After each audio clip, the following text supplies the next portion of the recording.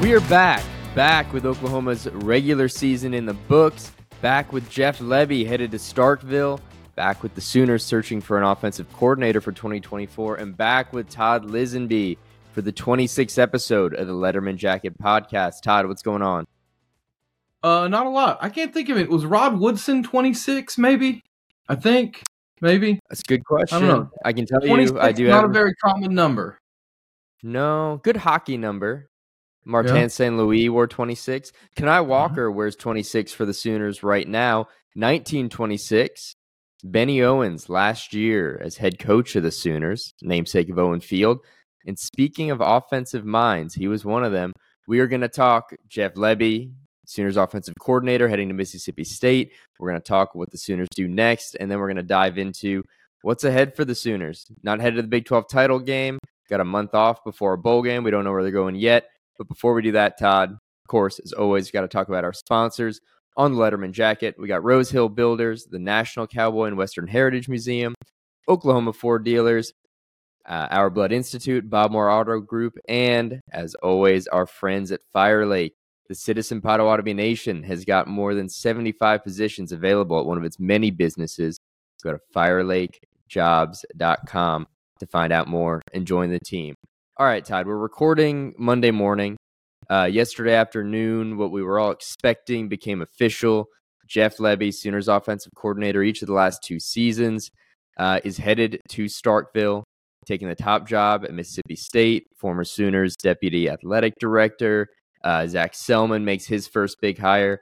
And, you know, it wasn't even a month ago. It was earlier this month that we were wondering, is Jeff Lebby going to be back with the Sooners next year? But thinking about that more in the context of a firing or mutual parting of ways, this probably is the best outcome for the Sooners in terms of, I'm sure I know they're not thrilled to lose him. Brent Venables and the staff never lost that faith. But if you're an OU fan, you know, he leaves on his own accord, and now the Sooners get to look elsewhere. Were you surprised to see Jeff Lebby land a Power 5 job, given the kind of the season that was in Norman? Yes and no. I mean, the reason I wasn't surprised is because his name has been connected with so many big jobs. The Alabama offensive coordinator job, you know, here recently, and his name connected with it. He's very well respected within that conference, the Southeastern Conference, and in that region of the country, he's very well respected. So from that side of it, I wasn't that surprised. You know, I think Jeff Lebby's a really good football coach, and there were some really good moments from Oklahoma's offense this year because of his coaching. But I did think there were some spots where he wasn't great this season. So I guess, you know, I don't think he had his best year this year. And I think I was a little bit surprised, you know, that he got that job after this season. But this is also a relationship that goes way back, and there's way more to it than just, you know, what play he called on 4th and 3 in Bedlam. And I think when all's said and done, you know, most people who cover the Southeastern Conference would tell you that at some point he was going to be coaching down there as a head coach, and that's the perfect kind of entry-level SEC job, right? I mean, it's really akin to back in the day, and ironically, when we talk about who may be the next offensive coordinator for Oklahoma, back in the day, Mike Leach going to Texas Tech after one season at Oklahoma. It was the same sort of deal. Yeah, I mean, I think the big lesson here is that points on the scoreboard really matter, right? Because take away any off-field stuff with Jeff Lebby, take away how a lot of OU fans, people watched him closely this year, maybe look at the nuances and say, well, we scored a lot, but, you know, point to Kansas and point to Oklahoma State and say situationally, you know, we could have been better here or there. Point is, if you look at the stats, go anywhere, points, yards, yards per play, all that, Oklahoma's offense is right up there with the very best in the nation this year. They improved year to year. Makes sense in a season where you go 6-7 to 10-2. But Jeff Lebby put up the numbers, and that's always going to matter. And for programs like Mississippi State right now, they've had weak offenses. They're kind of in need of a spark, someone who can recruit, all of those things. He checked those boxes, and I think for all that, you know, people who sit where we do and maybe say, well, you know, we see the situational football or the inconsistency, or, you know, I would argue maybe a lack of identity still from this offense, despite how good it was. Point is, in Starkville, the numbers matter, and Jeff Lebby has landed, a 5-year deal, his first Power 5 head coaching job, on the power of what this offense has done. And you really can't argue with the numbers. Those are always going to win out, and I think that's part of the lesson here. Well, I would just say this for Lebby, and you talk about just the numbers. You go back and look at like Lincoln Riley's last year at Oklahoma. Caleb Williams, Dylan Gabriel, maybe a wash. I mean, when you look at their numbers this year, it is almost exactly a wash. I think Caleb Williams is the player that's going to have the better pro career. He's certainly going to be drafted higher, but, pretty close at quarterback. Aside from that, you could argue that those offenses for Oklahoma back then were maybe better at nearly every position than this Jeff Lebby team this year, especially with some of the injuries at the running back position. With losing Andrew Anthony after he was such a threat early on this year.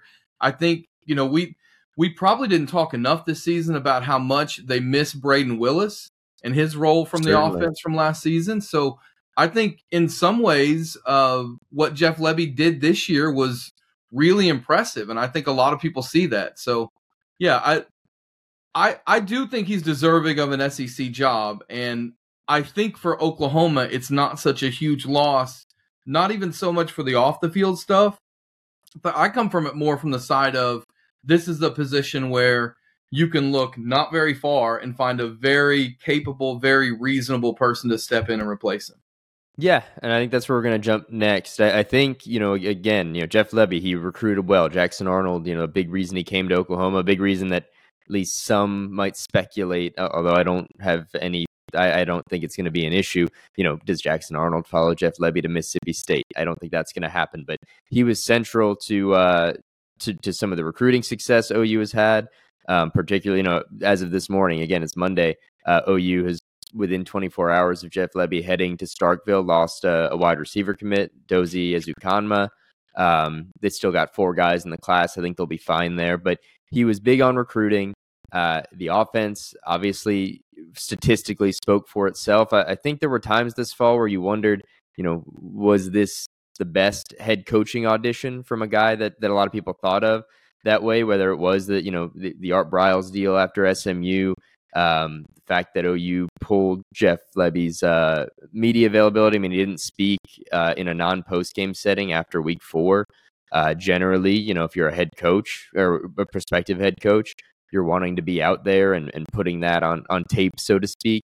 So in those senses, I think that's where, you wondered, was Jeff Lebby doing the things that would land him that next job? And again, the lesson here is that the thing that matters most of all, particularly, again, a program like Mississippi State that is in, has been in a valley that needs to really find ways to compete in a conference where it doesn't have the same resources as all the teams it's competing with. Points, scoring, things that are going to get people excited. You saw people carrying Zach Selman on their shoulders last night at the airport. That's what's going to do it, and that's what Jeff Lebby has. And in a sense, that's also what the Sooners are losing. They're losing the guy who ran the offense that put up more points than all but 2 other teams in the country this year. And that's what they're going to have to replace. And I think that's where we go next, because what we're talking about now, Garen Emig, when we did our rapid reaction last night, referred to it as probably Brent Venables' biggest decision since firing Cale Gundy. I think that's correct. Personnel-wise, in terms of the football field, I think this is probably the biggest decision of his tenure as a head coach, because Oklahoma is moving into the SEC now.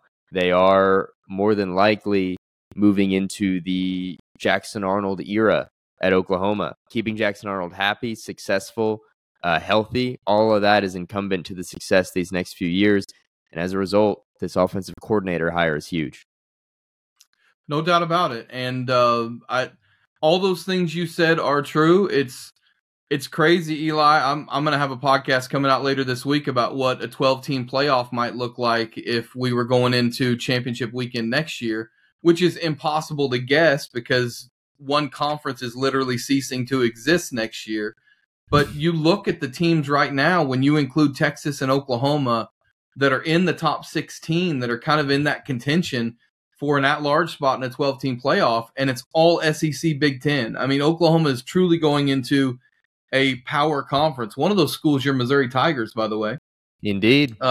nice season for your Tigers this year. And Oklahoma's on the road at Missouri next year. So, throw that game in. You're not playing when you step down from the top teams in the league. You're not playing Kansas and you're not playing Iowa State. You're playing Missouri.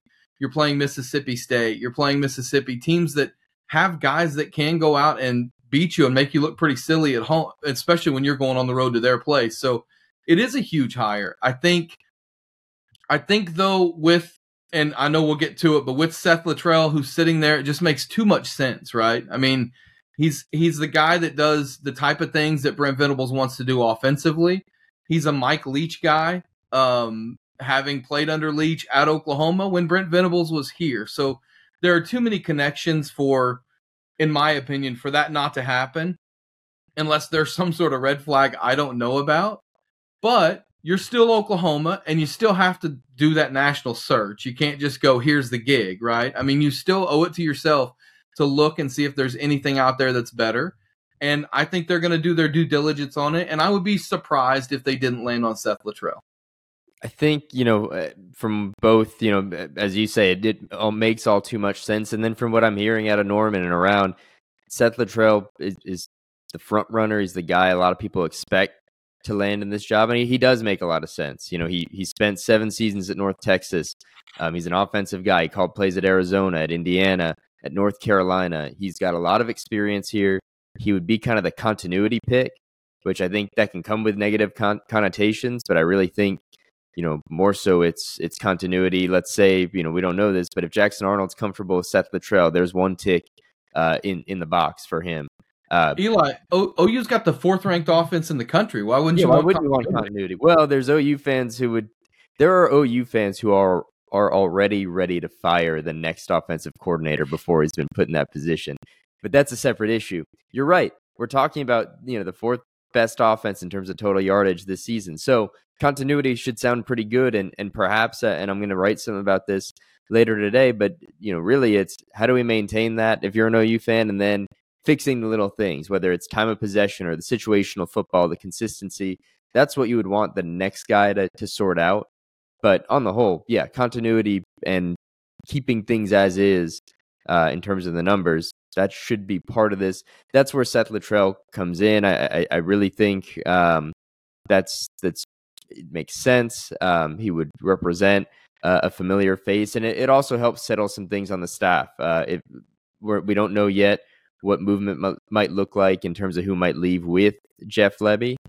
Joe John Finley, the tight ends coach, is a name that's come up. Let's say that happens, hypothetically. What that could allow OU to do, Matt Wells, former Texas Tech coach, another guy who could maybe land in the play calling discussion here. He could move to quarterbacks coach. You give him a position. He's been an analyst for 2 seasons. Seth Littrell, who has a background coaching tight ends, that becomes his positional designation. And things are settled really easily. That could be the pathway here for OU. Again, that's a hypothetical there, but I think I'd be surprised if nobody from the staff, maybe not the staff of assistants, but certainly within that staff heads to Starkville with Jeff Lebby. And if that happens, that will open up, spots for other folks. Can I also throw this out there as well? One of the things that I also think makes Littrell even more of a no-brainer is the transfer portal. I mean, DJ Graham's already in the transfer portal. You would want to get this situation sorted because guys are going to start going into the portal very soon, opting out, going into the portal. And these are guys that Oklahoma, even though I don't know if technically they're allowed to talk to them, we all know how that works. And you don't want them to be checked off the list. You don't want to be checked off the list because you don't have a position coach or because they don't know what you're doing at offensive coordinator. Certainly, that's going to matter more places than others. But I'll tell you this, perfect example. Andrell Anthony last year, the breakout star of the early part of the season. Jeff Lebby in this offense was a big reason why he left. He loved Michigan. We've talked about this plenty. Loved Michigan, loved being there, loved the program. The offense, which we saw on Saturday against Ohio State, 13 play, 6-minute drives, running the football, didn't fit the speedy, rangy, deep threat Andrell Anthony. So where did he go? He found an offense, Jeff Lebby's offense, and he had familiarity with Jeff from his own recruitment to go to a place where they would make the most of that. I think a Seth Littrell offense would work well for guys like Andrell Anthony as well. But point is, coaches and coordinators being in place matter when it comes to the transfer portal.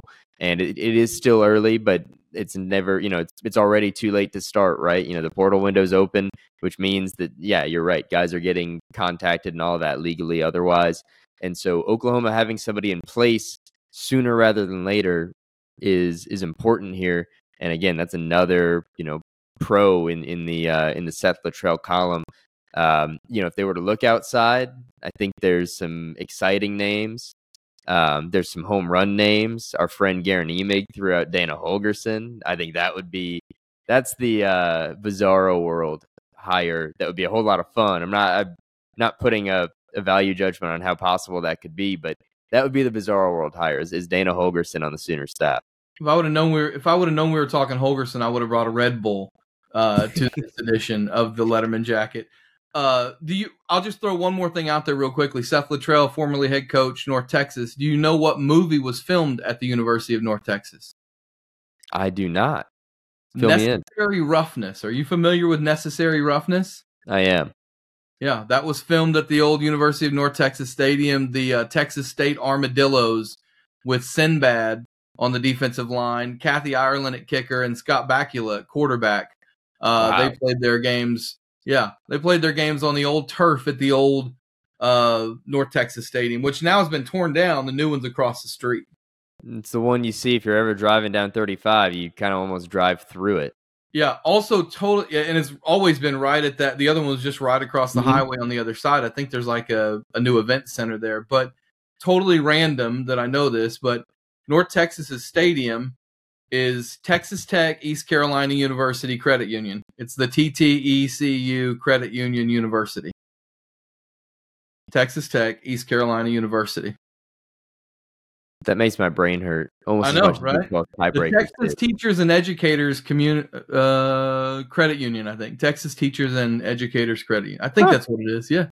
How about that? Yeah, I got all the random knowledge. This is why I'm here. I know when I see that stadium and see that campus that I'm not far from Buc-ee's on my way through Texas. That's usually my signal. Well, I think, we'll have it updated at selloutcrowd.com. We'll have you updated here on the jacket. But I think, as things stand as of Monday, I'd expect that, Brent Venables probably makes a few phone calls, but that Seth Luttrell is certainly the front runner as of right now for this job. That's, as we said, a huge decision for Brent Venables, a big decision for the Sooners' future as they're kind of on the precipice of a new era, going to the SEC, a new era at quarterback. It's all big decisions to make. We'll have it covered at Sellout Crowd. But Todd, a big reason why Jeff Lebby was able to make the move he did this weekend, it probably would have waited another week or maybe would have landed differently, would have been if the Sooners were in the Big 12 title game. That was a big part of this, in terms of how it developed for Jeff Lebby. Friday morning, heading into that TCU game, the smoke was getting, pretty substantial about, the interest from Mississippi State. Stayed that way. Jeff Lebby got asked about it following the game against TCU. And then Saturday, it was still bubbling. And once Oklahoma State secured its spot in the title game, and OU was officially eliminated from landing in Arlington, that's when it really started. And so that pushed that one down the road. And fact is, the Sooners are going to be off. They will not be in Arlington. It's going to be Texas, Oklahoma State, as we know. And the Sooners will not get their shot at that one last Big 12 title. Still got the most all-time, 11, but number 12, getting one before leaving the conference. It's off the table. I think that's and this is a separate conversation, maybe a minor disappointment for the Sooners who made this a goal of theirs, but, how disappointed one should be with 10-2 is its own thing. But fact is, nothing. The results didn't go right for the Sooners to get to Arlington, and they'll be watching from home this weekend. I would just think if I had a discussion with an Oklahoma fan right now, and I said, "Are you disappointed that Oklahoma finished 10-2?" and they gave me a legit yes, I would say, well, then you and I don't see eye to eye on what is and isn't a disappointment, right? I mean, we just have a different frame of reference. I think based on last year's 6-7, 10-2 can't be a disappointment. Would you like to be playing in the Big 12 championship game? Of course. And I think, let's be honest, it hurts Oklahoma fans even more that it's Oklahoma State in the last year of Bedlam, and it hurts Oklahoma fans that it's Texas, right? I mean, it's not a fun Big 12 championship game watch for them this coming Saturday, I would imagine. But all in all, I think it was a good season. And I think we saw, especially at the end, kind of with an exclamation point, that the defense is not there yet for Oklahoma. And I don't want to say that, it's OU Texas, anything could happen, even when it's not at the state fair. I'm not saying OU would have lost the game on Saturday, but I think the way I saw Texas play against Texas Tech and the way I've seen Oklahoma's defense play, the last month or so, I think it might be a blessing in disguise that they're not in the Big 12 championship game. Yeah, I think, is it possibly a good thing for Oklahoma to avoid this game? I think, and I'm going to ask you a question that really gets into this in a second, but if you're an OU fan rooting for like the New Year's Six, Oklahoma benefits from being off this weekend. There's no doubt about that. Sure, if they got into that game and won it, they would move up, perhaps even jump Texas, and then they are firmly in that place. But right now, they're on the fringe of the New Year's Six. That they need some results to go their way this weekend. But point being, a loss, potentially a bad one to Texas, that would not get you could book your tickets to the Alamo Bowl then. And I think, the way we've seen Oklahoma's defense slip up a little bit of late. I mean, the plays that BYU, an offense that I guess didn't struggle in Stillwater, but that certainly didn't struggle against the Sooners, and an offense of TCU that tore through the Sooners. Thank God for Jeff Lebby, right? If you're an OU fan, because those 69 points were substantial. They were also critical in a game where the Sooners were getting gashed left and right. That defense, as we've seen it of late, going up against this Texas team, I don't know how that goes for OU. So perhaps it is fortunate not to be headed to Arlington this weekend. My question for you, if you're an Oklahoma fan, you're sitting on your couch, 11 a.m. Saturday morning, tuning into this game, a lot of weird crisscrossed allegiances. Who should OU fans be rooting for, Todd? I'm not going to say who they should be rooting for. And I also want to make very clear, if you're an Oklahoma fan, obviously you'd rather be playing in this game than not. I'm just saying I don't think the game would have gone well for them. But I'll just say this. I think I'm not going to say they should root for, but I think who they will be rooting for, most of them anyway, is Texas. And the reason why is twofold. I think there's a fresh wound from Oklahoma State that there isn't from Texas, because Oklahoma beat Texas this year. So that's one of them. And there's been a lot of chirping, rightfully so, from Oklahoma State fans about how the years played out. And I think it just got magnified on Saturday with the way Oklahoma State beat BYU, with the Oklahoma fans having hope for 4 hours, right, that they're going to get into the championship game. So that's one reason why. But I also think, I'm not saying that Oklahoma and Texas are ever going to be brethren, but I think the fact that they're making this move together, the fan bases have dealt with some of the same sort of things. And so I think they're a little bit more united than before. And one of the things that OU and Texas fans are united in right now is embarrassing Brett Yormark. I was going to say, I think Oklahoma fans feel like that's the best revenge they can get, is if Texas wins and Brett Yormark is embarrassed. I've never seen OU fans more excited about something that happened at a Texas game than when they put Brett Yormark on the big screen and played him talking about Texas Tech and hoping they win down in Austin, and then said, see you in the Big 12 championship game, right? So I think the anti-Brett Yormark is what they're going to be rooting for, probably more so than anything.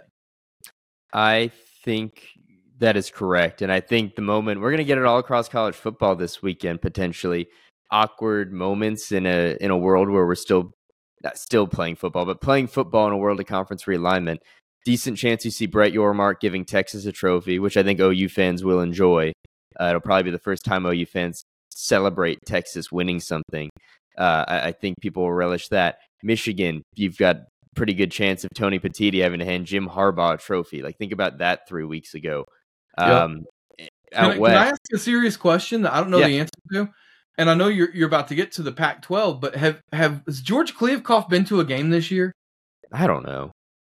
I mean, I don't know that he's been out of his house since the Pac-12 crumbled. Last we heard of his whereabouts, he was in Montana, like at his vacation home during that that court, the whole deal, the fighting over the money in the Pac-12. I forget the exact context, but it was about how he was working tirelessly on it, and the judge asked, "So where is he?" Well, he's at his vacation home in Montana. Oh, all right, great, couldn't make it. That But reminds me of during COVID, the mayor of Austin told people to stay at home from his vacation house in Cabo. Incredible. Which was I mean, amazing. How far off is that from Ted Cruz going? Wasn't he headed to Cabo? I think he was, yeah. During the ice Headed to storm? Cancun, I think. That was Cancun. That's exactly right. Has that vibe. But out west, one of the two schools that really put the dagger into the Pac-12, Washington and Oregon, they're on their way out. One of them will be lifting a trophy. So that's the fun we get in a world where the politics and the money and all that infiltrate and they're uprooting the sport as we speak. We've hit on that plenty. They're going to produce moments like we're going to see this weekend. I'm excited, though. It's going to be a fun weekend. And again, I'm keep teasing this, but I'll talk about this later in the week. I don't think people realize just how crazy this weekend will be in the world of a 12-team playoff. With, the teams like Iowa that could be a bid stealer, and how there's going to be fan bases rooting for Iowa to win and ruin it for somebody else. Or, praying that Michigan does beat Iowa and it might be a close game late, so you don't get your last bid stolen. I think that stuff is going to be more fun than ever next year with the 12-team playoff. Indeed. And as you know, I spend time in Stillwater, so I don't take gratuitous shots at OSU gladly. But you think more folks show up to the Big 12 title game than we're at Boone Pickens Stadium on Saturday to see the Cowboys? I know it was rainy. I know it was crappy weather, but those shots of the stands were stood out for a game where a team was playing for a shot to go to a title game. It was very disappointing. Now, I will say people that were there said it was loud, and that goes a longer way than having a full stadium. And you could hear it. And look, you could. I don't blame most anybody. People should have left that OU. I know people who left the OU game early to beat traffic. Like, I don't blame people in these instances. But again, those shots of the stands were rough. Yeah, I mean, coming right out of halftime, I was disappointed. I think there were some Oklahoma State fans that were disappointed too. And I'm not to take shots at their fan base or anything. I wouldn't want to stand out there, but I think I would have known before the game that was a possibility and gotten rid of my ticket or come prepared for a chance to see my team play in the Big 12 title game. And I'm sure a lot of those fans left because of how the first half went. And I think in this day and age of college football, that's pretty weak. Hell, Eli, in 21, I was sitting in front of a couple of guys and their girlfriends or significant others that they left early third quarter OU Texas and missed the entire comeback at the state fair. And those tickets were $250, $300 a pop. I just don't understand how people do that. You go all that way to watch what might be a great sports moment. And then when there's a chance for it, you give up on it at halftime. Oh, man, there's a whole Todd pod to be done on near misses. I know of a good family friend who left Game 6 of the 1986 World Series early. Mets fan before Bill Buckner. He waited like 20 years into his marriage to let his wife know. Dead serious. She was not thrilled. This is a different reason, because I was working at the Sports Animal back then, and I was getting back to Al Eschbach was going on post game, and I had to set up his equipment. But I left before the touchdown and the onside kick in Oregon. Oh, man. Yeah, I had to get back to the hotel to get the equipment set up and just heard them both on a radio in a yellow school bus riding back to the downtown area of Eugene. Jeez. See, folks, that's why you don't leave early, because you might miss something special. You might miss what was a nerve-wracking finish in Stillwater. Probably more I don't know who was more on edge, OU fans whose Big 12 title hopes were on the line, or OSU who actually had the control over it. It was like a white knuckler all afternoon.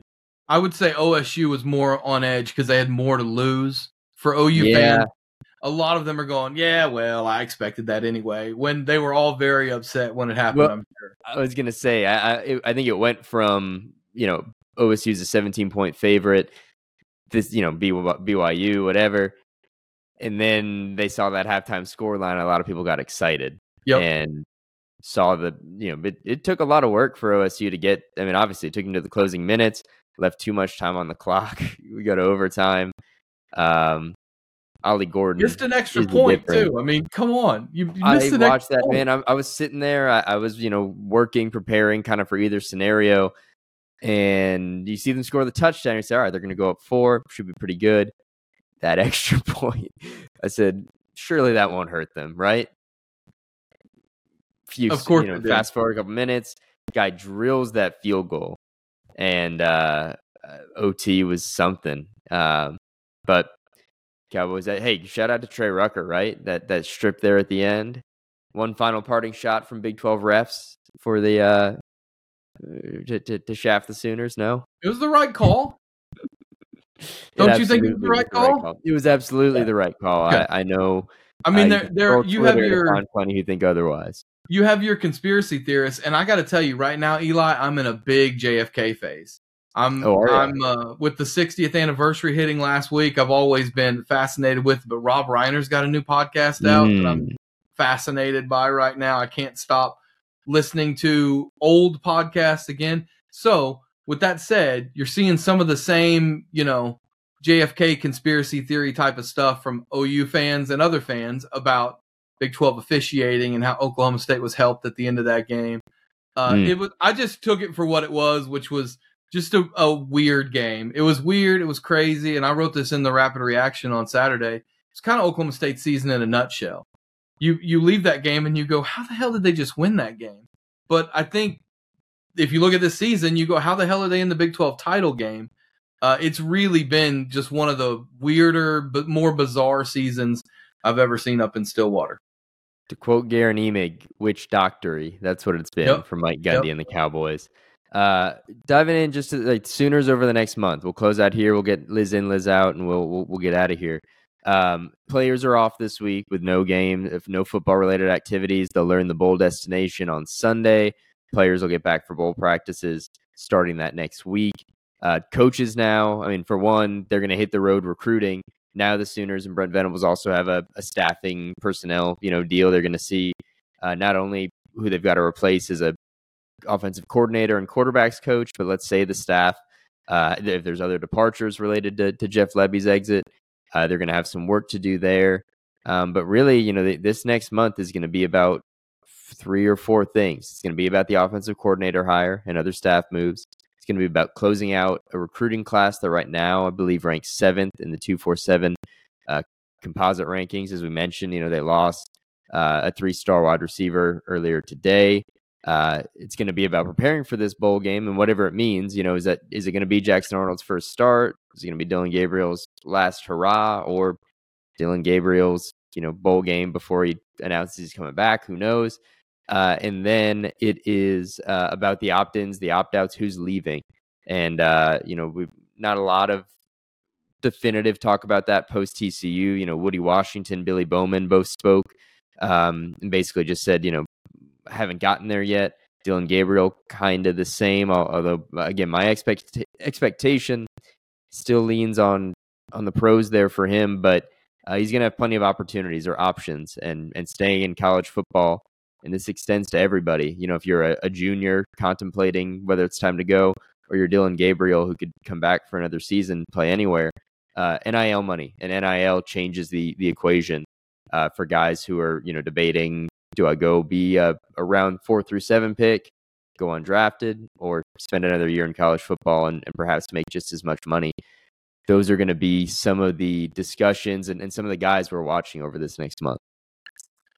Yeah, it's changed a lot, right? And again, I'm just teasing stuff I'm doing all week on the Letterman jacket, but ranking something silly this week, I'm going to do the best holiday sports traditions. And, New Year's Day bowl games used to be a holiday sports tradition because you would see the best of the best play each other on New Year's Day. And the bowl season has changed a ton because of the transfer portal, originally it was because of the red shirt rule, where guys could play 4 games and still redshirt, and you saw a lot of new faces. And then that made the opt-outs and the portal more manageable when guys left, because you could bring in those redshirt guys to fill in for a bowl game. And it's just changed a lot. It's this time in between now, instead of the, build up for everyone to go play in their bowl game, is now the build up for the college football playoff, and everyone else It's more about prepping for next year. Even the BCS bowl games, the New Year's Six, I guess they're called bowl games,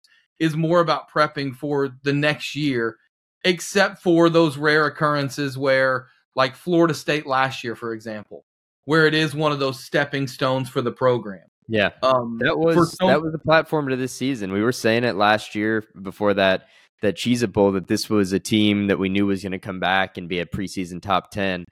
And all that came true, right? So there can be stepping stone here.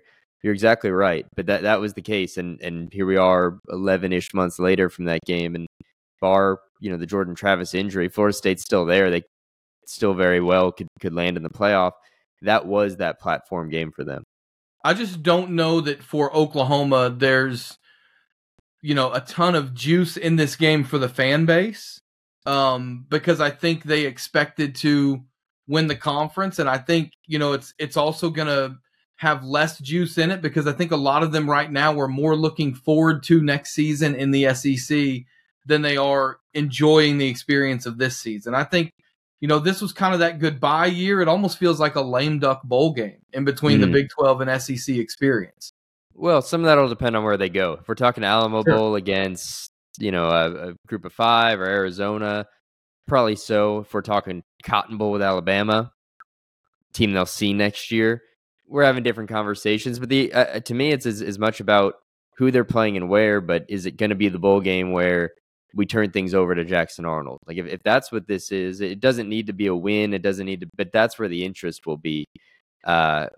Whereas if it's, if Dylan Gabriel's under center, depending on how this next month goes, those will be the factors. But it's sort of that call between, is it a game where you're going to measure this 2023 season by, which even if it is a New Year's Six game against Alabama, let's say, or another, big opponent, you don't know. You probably shouldn't measure the whole season on that based on what could change this next month.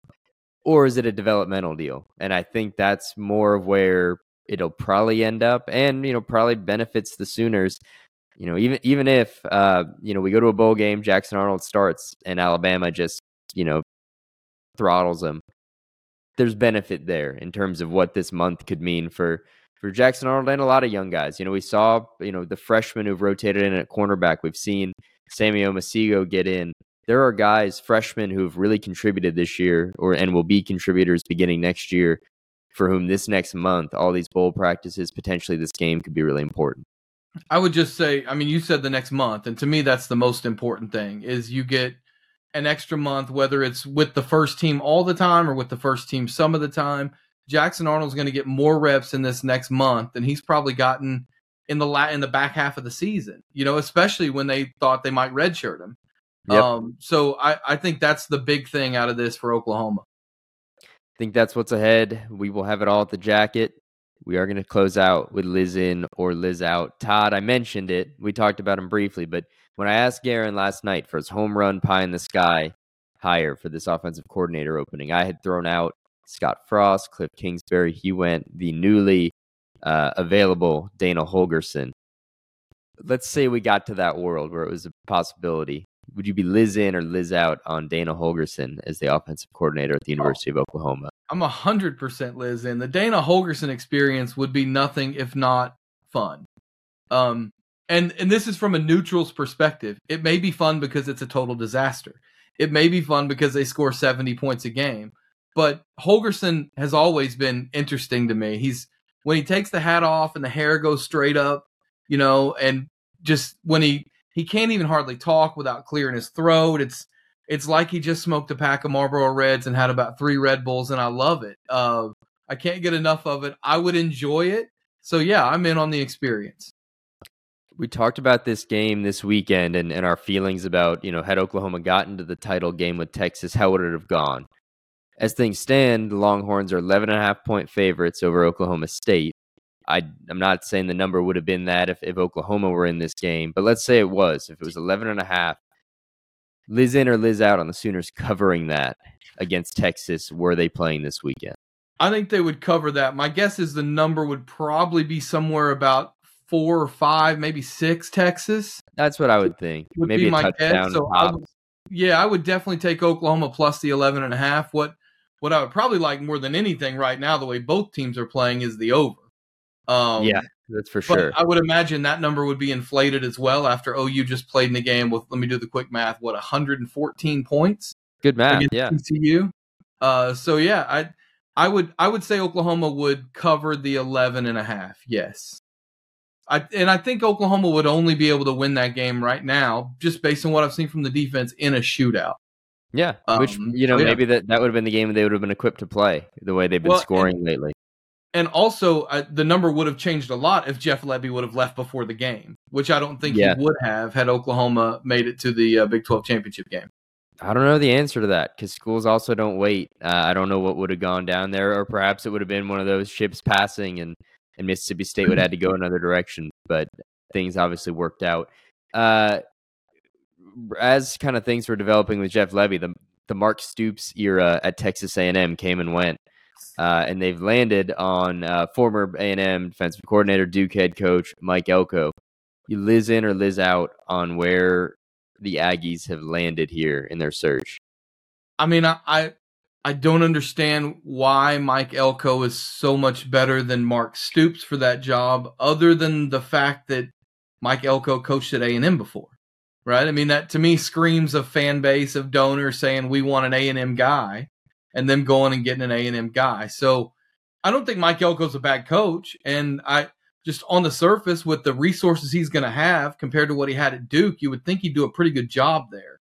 But I don't understand why the Mark Stoops thing wasn't enough for some people. I think he's a really good football coach, and I think Kentucky's a lot like Duke.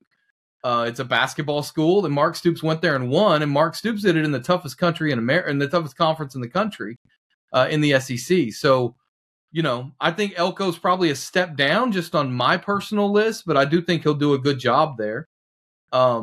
Yeah, so it's funny to me the way it all went down, and it was so Texas A&M.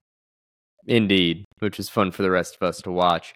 Whether it is in 2 months or 2 years, or 2 decades, Jim Harbaugh will not be coaching Michigan forever. Did the Wolverines have their next head coach already on staff in Sharon Moore? Liz in, Liz out there? It depends on how long it is, right? I mean, you can't be a coach in waiting for 10, 15, 20 years.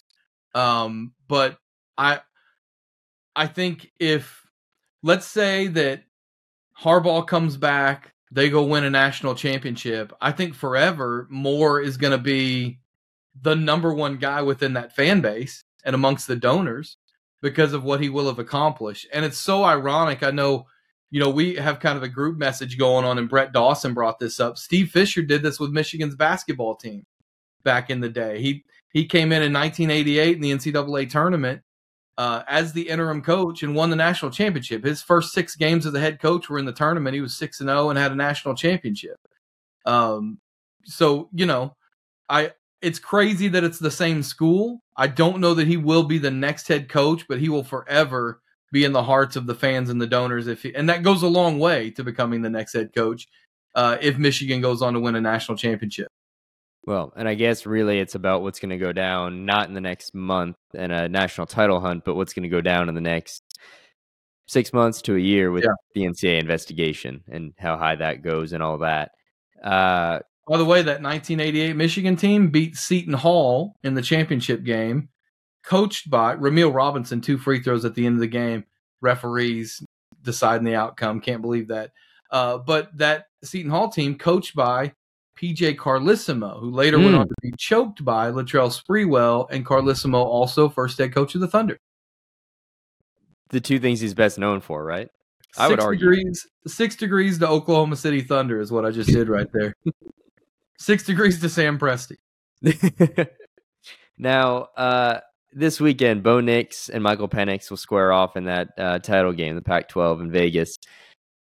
Some will view it as a Heisman showdown. Winner wins the Heisman. I'm a Heisman voter, so I'm not going to share any of my thoughts on those 2. Heisman voter guy. Oh, sorry. Let me pick that up. Yeah, drop it right there. Cow. I've got opinions that extend beyond those 2 in terms of the candidates, but I'm not going to ask you, is it a Heisman, decider? But should it be? Should one game for a season-long award between two players who play on teams that have a lot more than one guy on them determine the Heisman? Should it be? No. Is it? Yes. And it's because of the world we live in. The social media, what happened last is the most important world that we live in. Eli, I was reminded this weekend, it feels like 5 years ago since Aaron Rodgers hurt his Achilles with the Jets, right? That was what, 2.5 months ago that happened?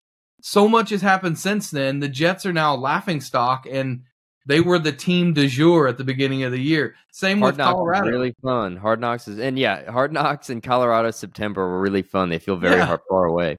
Yeah, so, it will be. People will forget the first matchup between the two. The second matchup is going to matter more. More is going to be on the line. I get that. I just think it's fun that we have one quarterback who the other quarterback shares every single letter from his last name in the exact same order with just a P and an E in front of it. How about that? Huh? You don't see that very often. That's analysis you're not getting anywhere else with the Letterman jacket. I hadn't thought about that. My last one for That's you. That's like Eli Letterman and Eli Letterman. That's exactly what it is. See what I mean? Yeah. My last one for you, because we were wearing tinfoil caps before. You've been listening to JFK pods. We were talking about the Sooners and the rampant Big 12 conspiracy. Liz in or Liz out, did Aaron Rodgers actually tear his Achilles? Because if he was going to be coming back as fast as he is, would it be a secret, or would this breakthrough surgery and treatment be the biggest thing since sliced bread? Well, I got to be careful with this one. I don't want to make any jokes about COVID or anything, but he didn't get the jab. No, I'm kidding. I would say I'm Liz in on he actually tore his Achilles. Say what you want about Aaron Rodgers. The guy takes really good care of his body. And he has some crazy thoughts about how the world works and astronomy and, what recreational drugs can tell you about your future or whatever he does with ayahuasca. I don't even know. But the guy takes good care of his body. He always has. You don't play to the age that he is without taking good care of your body. So some guys are freaks like that. I mean, some guys just come back quickly from injuries. I do worry, though, that if he does try to come back, especially if he comes back this season, which would be dumb, that he's going to re-injure it. So, I think he tore it. I think just nowadays, guys heal quicker. It's evolution, baby, as Eddie Vedder once said. You know what else Aaron Rodgers has? A tenuous relationship with the truth most of the time. So, I don't know. I mean, you really don't put on the tinfoil cap. I think, how we saw something move or pop in that ankle. I don't know. Maybe it's prosthetic. Maybe that was part of the whole thing. He didn't even want to play this year for the Jets. So he had that put in. He made it look like it. Then he's throwing, a couple weeks later. Maybe he makes the comeback. I mean, he's got to prove modern medicine wrong. So this has got to be a big operation. I think it popped. You know why, Eli? Because it went back into the left. Back into the left. That's a JFK joke that you probably didn't pick up on, but I landed. Okay.